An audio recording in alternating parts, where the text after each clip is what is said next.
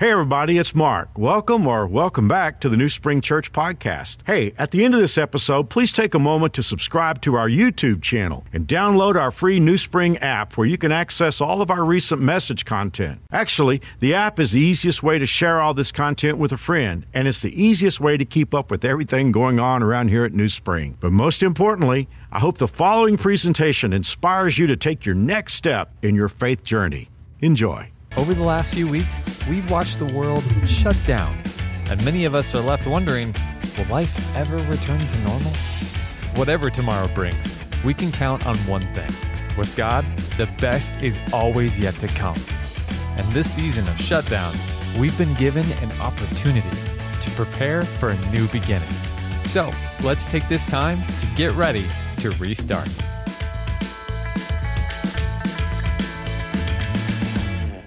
Well, here we are months into this coronavirus, and we're now in the restart process, at least here in Kansas. Our leaders say that we're in phase 1.5. Originally, there was supposed to be phase 1 and phase 2, but they changed it on the fly, and so now we're in phase 1.5. You know, I have sympathy for our leaders, but frankly, they don't always inspire a lot of confidence in me, and I'm not blaming them. The issue is we have a disease we don't understand. There's no cure yet, or maybe ever. And we all know that we can't keep this shutdown going indefinitely, or we're going to have much bigger problems than the coronavirus. You know, what I want to hear someone say, what I desperately think we need to hear someone say, at least in America, and I think certainly around the world, we're in a terrible mess. And we desperately need God to help us. If there ever was a time for repentance and prayer, it's now. And I say that because here at New Spring, we're thinking restart, but not in political terms. We'll leave that to the political leaders. We're studying the manual, the Bible, to see how real restarts have happened for thousands of years. You know, when you look at the Bible and you start reading it, you'll discover that it's a collection of restart stories from the Garden of Eden all the way through the church age. But the reason why we're looking at the Bible for restart is because God's Word not only contains stories of restart, but those stories have embedded principles. And we're trying to extract those principles and leverage them in the world that you and I are living in 2020 America. Well, if you've been with us in this series, what you might feel today is that last week's talk and this week's talk are like bookends. They're kind of like opposites on the spectrum. Last week, we looked at how you can restart if your shutdown is somebody else's fault. And we talked about that. We said there are times when you're trying to do the right thing, but somebody else does the wrong thing, and it puts you in a wilderness that's not of your choosing. But today, we're going all the way to the opposite end, and we're looking at maybe a tougher question. I mean, how do I restart if the shutdown is my fault? You know, it's just human nature that when our life shuts down, we want to turn around and look for somebody to blame. But what do you do when you turn around and look for somebody to blame and you're the only person in that line? Well, let me start here. If that's you today, if you're in a shutdown and it's your fault, and you look for somebody to blame, but the only person there is you, I know it's painful, and this may not mean much, but can I say to you today, you have my respect. Because you're an honest person. You know, there are people who can never get to that place. They look around for somebody else to blame, but if they're the only person in that line, they'll invent others. And it's tragic that some people can never be honest that they did something wrong. And so if today you're in that spot, well, you have my respect. And here's really good news. You may be way closer to a restart than you would ever dream. So let's go straight there. You screwed up, what you decided, what you said, what you did, or what you didn't decide, didn't say, or didn't do. It was bad enough to change your life as you know it. Now here's the question that you're facing right now. Can the good life ever come back? Or, here's a really big question. Could it ever be possible to be better than ever? I mean, if you're in a self-caused shutdown, that first question might be about as far as you can see. I mean, can life ever come back? But I really think we need to entertain the question, if we failed and caused a shutdown, would it actually be possible for my life to be better than it ever was? I am so excited today to tell you the answer is an unequivocal yes, and we're going to learn how. Hey, I don't always say this, but get ready to take some notes on this, because you're not going to want to just hear this message and then move on with your life and kind of forget. You're going to want these main points to be part of your life. So you got a little bit of time to find something to write with or use your electronic device, because before we start learning about how your life can be better than ever, even if you cause the shutdown, one thing absolutely has to be understood. I mean, there's no restart without this one important thought, and here it is. You have a friend. In other words, if you need a restart today, you have a friend. You have someone who is pulling for you, who is very powerful. And you have an enemy. You have someone who desperately does not want you to restart. So you have a friend and you have an enemy.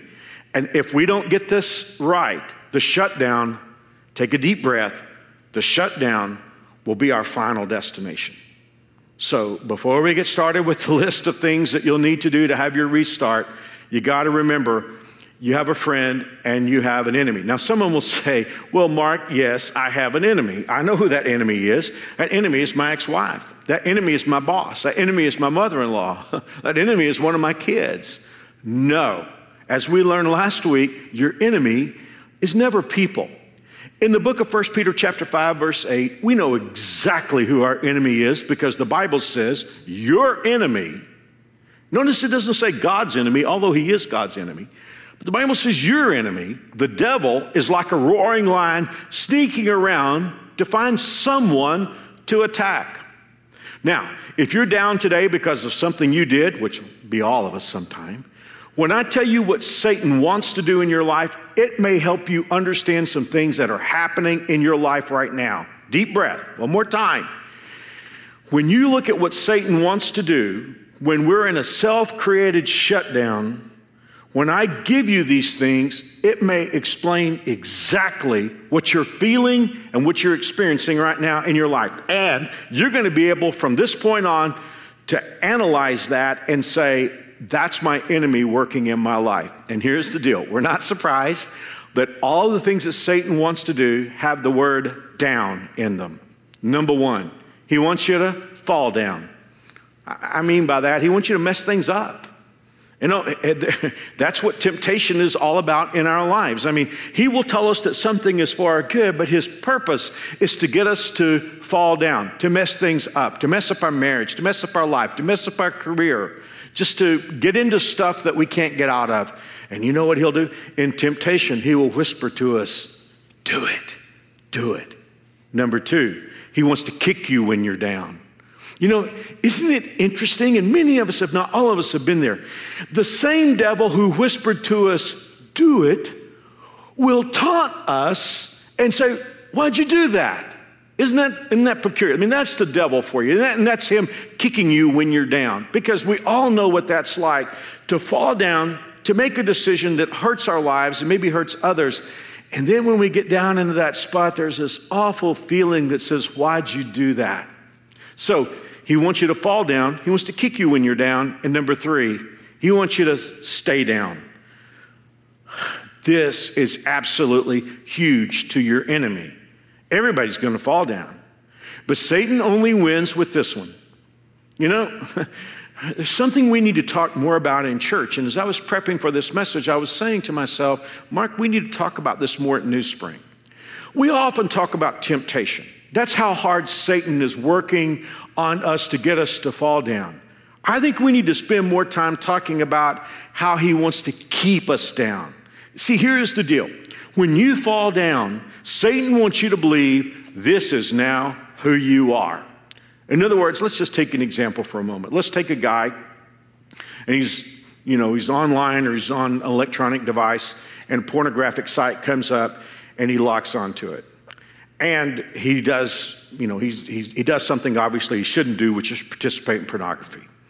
And then one thing leads to another, and he's in it again and again and again. And now he's fallen down. Satan will try to tell him, this is who you are now.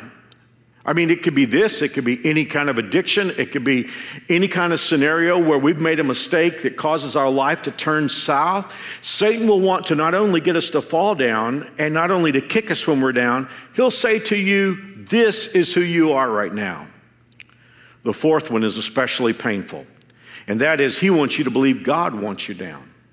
You know, in a perverse, twisted sort of way, that could actually make sense. You know, because if you work through the construct, when you sin, who have you offended? God. Well, when you offend someone in a relationship, what happens? There's a breakage in that relationship. And often, you have to deal with some kind of punishment. Ergo, the idea is that Satan wants you to believe is when you sin, you've offended God, you've broken that relationship, he wants to punish you. Now, God has become your enemy. That is so wrong. It is so twisted. It only makes sense in a satanic kind of way. Never forget this. As long as you have breath, you have a friend in Jesus. One more time. Never forget. If you miss any other part of this message, get this one line. As long as you're breathing, you have a friend in Jesus. Somebody, maybe a Bible scholar, would say, Mark, the Bible says before we were saved, we were God's enemies. Yes, but not by God's choice. You know, it's possible for you to have an enemy. You don't want to be an enemy. That person's just set themselves in that position. The Bible tells us in Romans chapter 5, verse 8, that God demonstrates his love for us while we were still sinners. Christ died for us. In other words, when we looked at God as an enemy, God didn't look at us like an enemy. In 1 John chapter 4, verse 10, the Bible says, this is love. Not that we love God, but that he loved us and sent his son as an atoning sacrifice for our sins. Wow. Hey, as long as you're breathing, you have a friend in Jesus. You know, somebody could say, well, Mark, I'm in a mess today and I caused it. I feel like God is chasing me. And maybe that sense that God is chasing you makes you believe that he's chasing you to hurt you. Many, many years ago, I read a story in the news that made me think about our relationship to God. A woman was leaving her office late at night from a parking garage. She got into her car, a little nervous, and drove out of the parking garage. When she noticed the lights of a pickup truck behind her, she thought, perhaps this person's following me. Well, she made a turn trying to kind of see if her suspicion was right. To her concern, the pickup truck turned with her. She turned again. The pickup truck turned with her again. She sped up. He sped up. And then she realized she had someone chasing her. She was terrified. She floorboarded her car until she saw the lights of a convenience store that was open all night. When she saw the lights of that convenience store, she gunned her car up into the parking lot, slammed it in park, opened her door, ran into the convenience store to try to get away from the pickup truck. When the pickup truck pulled up behind her, a guy jumped out from the driver's seat and went immediately to the woman's back door and jerked open her back door and pulled a man out who was hiding.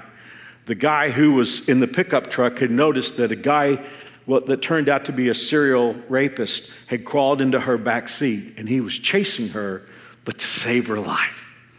When I think about that story, I think about God, because so often we run from God and we think he's coming to punish us, when in reality, God is pursuing us to take away what's causing us so much pain. Well, today's talk is Principle 6 in our series, and here it is. I can still have a restart even if I cause the shutdown. Now I want to refer back to week 2 in our series. I brought you a message called Rethink, and we looked at a story that many people call the story of the prodigal son. It's a story that Jesus told.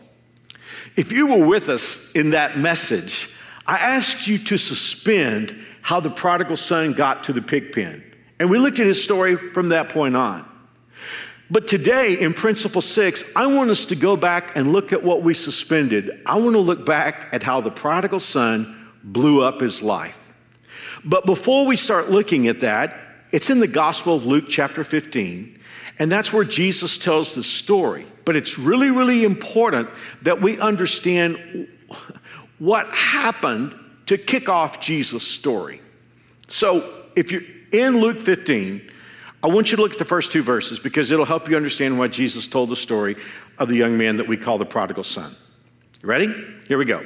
By this time, a lot of men and women of doubtful reputation, people like the song, Bad to the Bone, a lot of men and women of doubtful reputation were hanging around Jesus, listening intently. Now, a lot of people will look at this and say, hey, Jesus was cool with bad behavior. No. These people were listening to hear what Jesus had to say. They were wanting hope. Verse 2, the Pharisees, well, these are the uber religious of the day, and the religion scholars were not pleased, not at all pleased. They growled. He takes in sinners and he eats meals with them, treating them like old friends. Look at verse 3.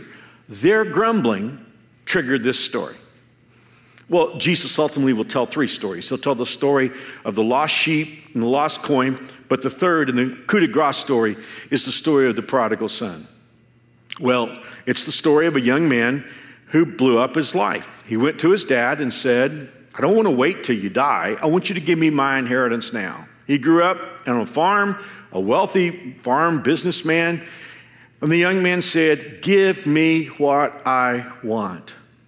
This attitude will take us all to the hog pens of life.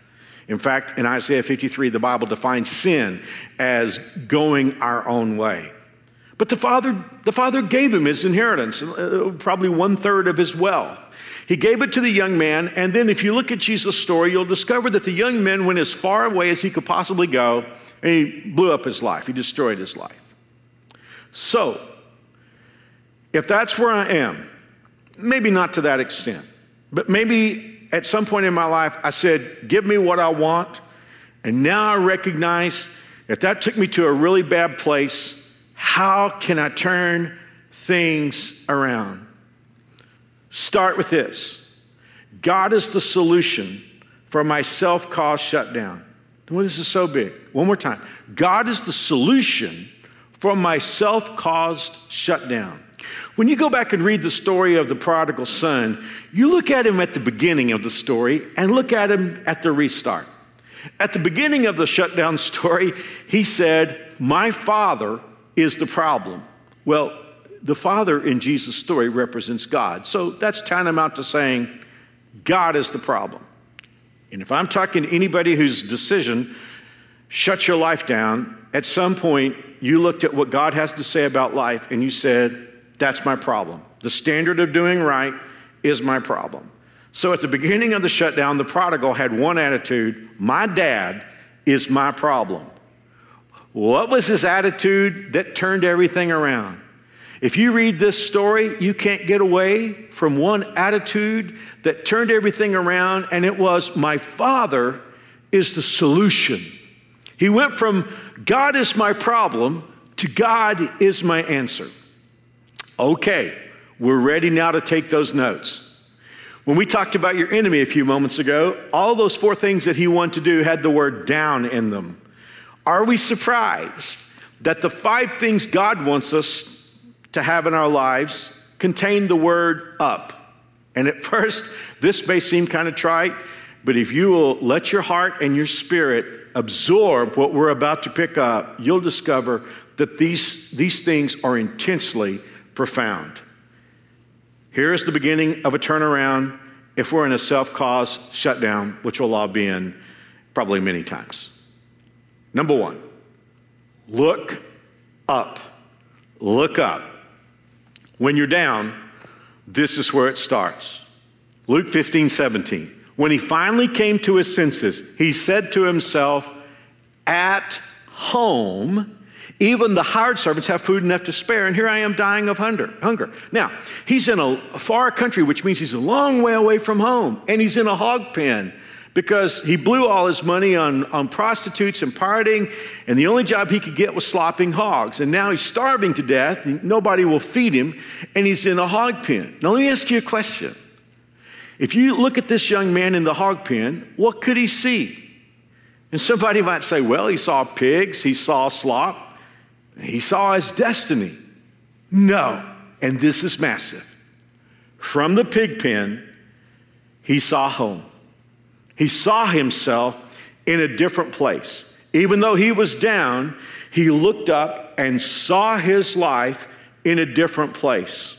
He began to think, even my dad's hired hands have plenty to eat, and if I were there, even if I were a hired hand, I would have food to eat, and I wouldn't be in this pig pen. Why is this so big? Whatever needs to change in your life and my life, whether or not it's as simple as losing weight and getting into shape, or if it's as big as coming back after you've made a disastrous choice and suffered from it. If you can't see yourself in a better place this time next month, this time next year, or this time 20 years from now, you'll still be in the same place. Even if you're in a pig pen right now, if you can't see yourself in a better place, you're going to be here from now on. Now, Satan so understands this one. I mean, it goes back to him keeping you down. It's the key to him keeping you down. Satan knows this one is so big. He's got a ready-made answer for you, whether you're a rock-ribbed atheist or you're a Bible believer. He's got an answer for you on this one. If you're an atheist, he'll say there's no God. There's no sense in you seeing yourself in a better place because there's no such thing as God. If, on the other hand, you're a frequent church-attending Bible believer, he'll say, oh, that's just positive thinking. That's just New Age stuff. Well, without God in the equation, that would be true. But both of those comments are generated to keep you down. This is so big to him, it is the be-all and the end-all. He never wants you to see yourself in a better place. If your choices have led to a problem in a marriage, he'll tell you your marriage will always be this way. If you've gotten hooked on something, he will tell you you're always going to be an addict. If you made a career choice that was unwise, he will tell you you're always going to be failed. And this is one that I think the whole sermon could be about. If we've developed a personal character trait that grinds on us, there's an area of weakness in our life that we're embarrassed that we have in our lives, Satan will love to tell you, you will always be here. But I would say for any of us who've made a mistake that's put us in a bad place, see yourself in a better place. See yourself with a better life. Satan wants you to believe that what you see now is what you will see forever.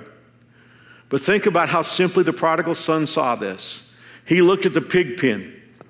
He looked at the hog pen. He looked at what happened with his own choices. And he said, this is my situation minus my father. And then he looked up and he saw a home and he said, that is my situation plus my father. That's what looking up is all about. It is seeing my situation plus God. Look up. Number 2, stand up. Verse 18, I will say to my father, I have sinned against both heaven and you. In effect, he's saying, I am going to stand up and take responsibility. Well, this is rare today. Our culture has made a cottage industry out of blaming our bad choices on somebody else. And in a broken world, it's always possible. I mean, we're a flawed people in a flawed world. I mean, our parents weren't perfect. Our teachers weren't perfect. Politicians, Lord knows, are not perfect. Our bosses aren't perfect. Co-workers are not perfect. But at the end of the day, looking at all that just keeps us down. And somebody will say, Mark, it's painful to admit that it's my fault to stand up and take responsibility. You know, I would argue that it's empowering. Look at the prodigal son. When the prodigal son, I'm going to go home to my father and say, I did wrong. What did he get out of that? He got clarity. In other words, when he recognized my choice got me to this place, he was able to connect the dots. And when he got clear on how he got to the pig pen, he knew the way out. That's the thing about standing up and taking responsibility is we connect the dots. And here's the thing that I never hear communicated today. When you and I take responsibility for our choices getting us into a bad place, we get closure. We always hear about the importance of closure. Well, there's something about taking responsibility that gives us closure and allows us to, number 3, give up. Work with me for a second. Go back to the prodigal son before he left home. What was it that caused the prodigal son's trouble in the first place? We know he told his dad, give me what I have coming. That was an ugly thing to do, but really, what prompted that? Well, he wanted to change his image. You know, he grew up the son of a hardworking and successful farmer, and he's looking at his life and saying, I don't want this image. We know about what happened, what he wanted. He wanted to be a rich party animal. I mean, he wanted to be an international playboy. He wanted to be one of those people in the reality shows that has absolutely no limits on what they can buy, do, or say. He wanted that image. And for a while, he lived that image on his daddy's money. This is big. Every one of us lives with 2 people. We live with our image and who we really are. Strange. And for those of you watching around the world, maybe this is just an American thing, but strange. We tend to overvalue our images and undervalue our real identity. The shame is our image is absolutely worthless, and who we really are is invaluable. Remember this, your image can never really help anybody. If you want to change the world, you must know your image can never help anyone. All that can ever help is who you really are. Here in the United States, we're looking at a college admissions scandal. Happened months ago. But what happened was rich parents were spending millions of dollars creating phony IDs for their kids to get them into prime universities. Now, there's one particular story, and I don't want to mention any names. It's a famous person, famous family. One story where one of the kids, a teenager, was an influencer on the internet with 2 million followers. Now, as far as I can tell, this young woman had done absolutely zero of worth to the world. But she was like, with all of her followers, again, like 2 million of them, she was showing them her makeup tricks and showing them what she bought at high-end stores and her travels and kind of inviting them vicariously into the world. And every day they checked in to get her advice, to hear about designer clothes that she bought or whatever exotic location she was visiting.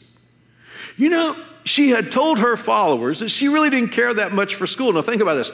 Her parents are getting into legal trouble, maybe going to prison now, for trying to figure out how to get her into a top university. But she said she didn't care that much for school. She was looking forward to game days and parties and et cetera. I look at that story and look at our nation and think, dear God, how did somebody that vacuous become an influencer? But it's a commentary on our times, isn't it? It's a charade built on a charade. But along comes something that happens in a crash that's our fault. The loudest noise in our crash is the sound of our image breaking when that mask breaks. And when that happens in our lives, people gasp because our real person is suddenly there for everybody to see. You know? If you're into image, I just articulated your biggest fear. In fact, some of you, it's going to be everything you can do to watch the rest of this message because I just shared with you the idea that your image might break. And you're more afraid of that than anything else. But you know what? Some of you have been there. I mean, you crashed. It's your fault. And your image broke. And everybody saw the person that you really are.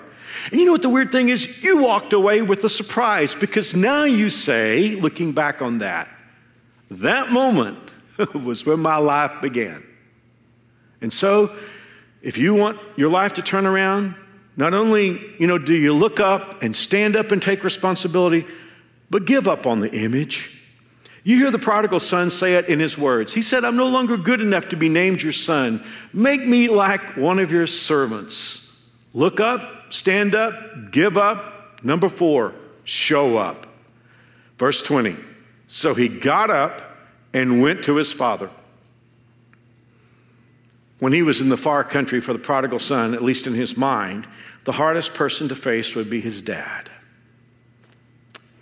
In every situation, where we cause our own crash, there will be someone, something, some situation that's harder than anything else to face. Most people who cause their own shutdown can never restart because they insist on running away. They don't want to face that person again. They don't want to face that situation. Why is that? I mean, what is the psychology that causes us to run and not face those difficult situations? I know what the situation was in the prodigal son, and I think it's well nigh universal. We'll put it in these terms. He was looking at a huge bill. In other words, the bill for all the wrong he had done, but he had empty pockets. And that would be it. I mean, whether someone's running from bill collectors or running from a scenario that if you faced up, you would have to say, I can't undo the past, I can't change things, and I can't make it right. And so because of that, so many people run. But I love this about the prodigal son. He showed up. You know, showing up is so big. I mean, thankfully, the Lord has allowed me to pay my bills throughout my life. But I remember my dad saying to me when I was a teenager, he said, Mark, if you can't pay up, show up. In other words, if you owe something and you don't have the money to pay, show up to the person that you owe and do what you can do. Now, we all know how the story of the prodigal son ended. The father received him back. We'll talk about that in just a moment. But somebody could say, well, Mark, I may not be dealing with someone as generous as the dad of the prodigal son. What if it doesn't end well? What if I show up and the person doesn't forgive me? What if I show up and it causes me temporarily to get in more trouble? The biggest advantage of facing them is that now you can face yourself. When you've shown up, maybe you can't make things right, but you can face yourself and you can say, I showed up. And now number 5, move up. Why do I say that? Because you know, sometimes guilt gets in the way. We've done something wrong. We blew up our lives and we had a shutdown and we hurt ourselves and hurt other people. And most of all, we know we've offended God. And there's that question of maybe I should never enjoy life again. You know, maybe I should never celebrate. So let's just take that head on. Is it ever possible to celebrate after you've messed up big time? Well, you know the story, or if you don't, you can read it in Luke chapter 15, because the prodigal son said, I'm going to go home to my father. I'm going to look up. I'm going to stand up. I'm going to give up. I'm going to show up. I'm going to go back to my dad and say, Dad, I'm not worthy to be your son anymore. Just make me a hired hand.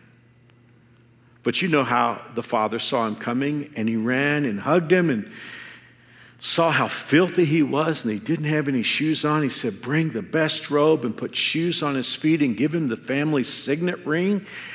And he said, go out and get the fatted calf. In other words, they have been saving a stalled ox for a barbecue. And the father said, get all the friends to come in. We're going to celebrate tonight. Now, I have a vivid imagination because I see this prodigal son. Yesterday, he was in a hog pen. He blew up his life. He did everything wrong. And now there's this celebration. Don't you know he probably wondered, how do I react to this? You know, I sort of think about what might have happened if while all the celebration and the music and the dancing was going on, if the prodigal son just went out and sat down like this. And if people came by him, you know, and said, well, what's going on? It's like, you know, I just blew up my life and I don't deserve to celebrate and I did all this wrong stuff and I can't go in. I can't go celebrate. I always imagine that because I think there's a part of us that feels like somehow we should feel guilty. And I don't mean that we shouldn't feel pain if we recognize our choices have caused ourselves and others pain and God pain. I mean, I think we should have a sense of the wrong that we've done, but there's a moment for us to bring our guilt to God and receive His forgiveness and move on with our lives. I imagine a moment where the prodigal son might have been setting out, and then the person came up that he was probably most challenged to face, which was his dad. And the dad would have come out and put his arm around him and say, son, why aren't you in eating barbecue? Why aren't you in dancing? Why aren't you in there celebrating? And the prodigal would say, Dad, I can't believe how I hurt you.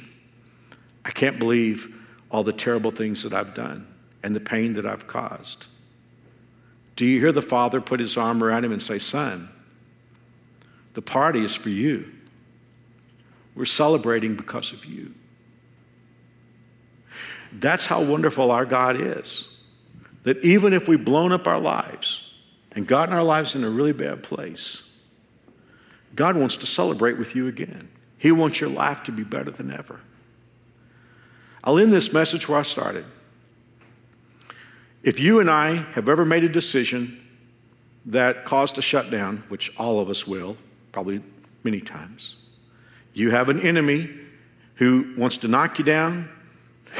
He wants to kick you when you're down. He wants you to stay down. He wants you to believe God wants you down. But you have a friend in Jesus, and he's your ally, and he wants to help you. And if you're willing to look up by faith and see your life being better, if you're willing to, stand up and take responsibility and give up on the image and show up to God, then you can move up. And as we close out this message, maybe it's time for us to look at this in a generic sense, because the whole story of the Bible is that we have sinned. I mean, from the Garden of Eden on, we're all sinners. We all deserve hell for eternity. But you have a friend in Jesus. And your friend came into our world, even though he was God and had been God forever. He came in skin, God and human at the same time, and then he lived that life that you and I can't live. And then he laid that perfect life on a cross, and he died to pay for your sins and mine so that we could have a restart. And you know what? If by faith we're willing to look up and see ourselves as children of God based on God's word, if we're willing to stand up and take responsibility for being a sinner, if we're ready to give up on the image that we're trying to create, and if we're willing to show up and invite Jesus into our lives, we'll have an eternity of moving up. That's what a friend you have in God and in Jesus. If you'd like to make that decision today, no matter what you've done or where you've been, if you're willing to invite Jesus into your life, he will forgive your sins and you will become God's child. The Bible says whoever calls on the name of the Lord will be saved. And if you want to pray this prayer, you can pray it with me. Ready? Here we go. I'll pray it slowly. Dear God, I am a sinner, but I'm standing up today. I'm admitting it. And I believe that you will save me because you said you would. I believe Jesus died for my sins. I believe he arose from the grave. Please forgive me and make me God's child. In Jesus' name, amen. Well, before we close, if you just made that decision, I have a gift I want to give you. It's got a Bible. This box has several things in it. All you have to do is text PRAYED, P-R-A-Y-E-D, to 97,000. And if you're in the United States, we'll send this to you. If you're outside the United States, just text PRAYED, P-R-A-Y-E-D, to 97,000, and we'll send you an electronic version. May God bless you, and we'll see you next week. Once again, thanks for listening. If you live in Wichita, the surrounding area, we'd love for you to engage with us in one of our weekend services. For directions, service times, and information about our incredible kids and student environments, visit us at newspring.org. One more time, newspring.org.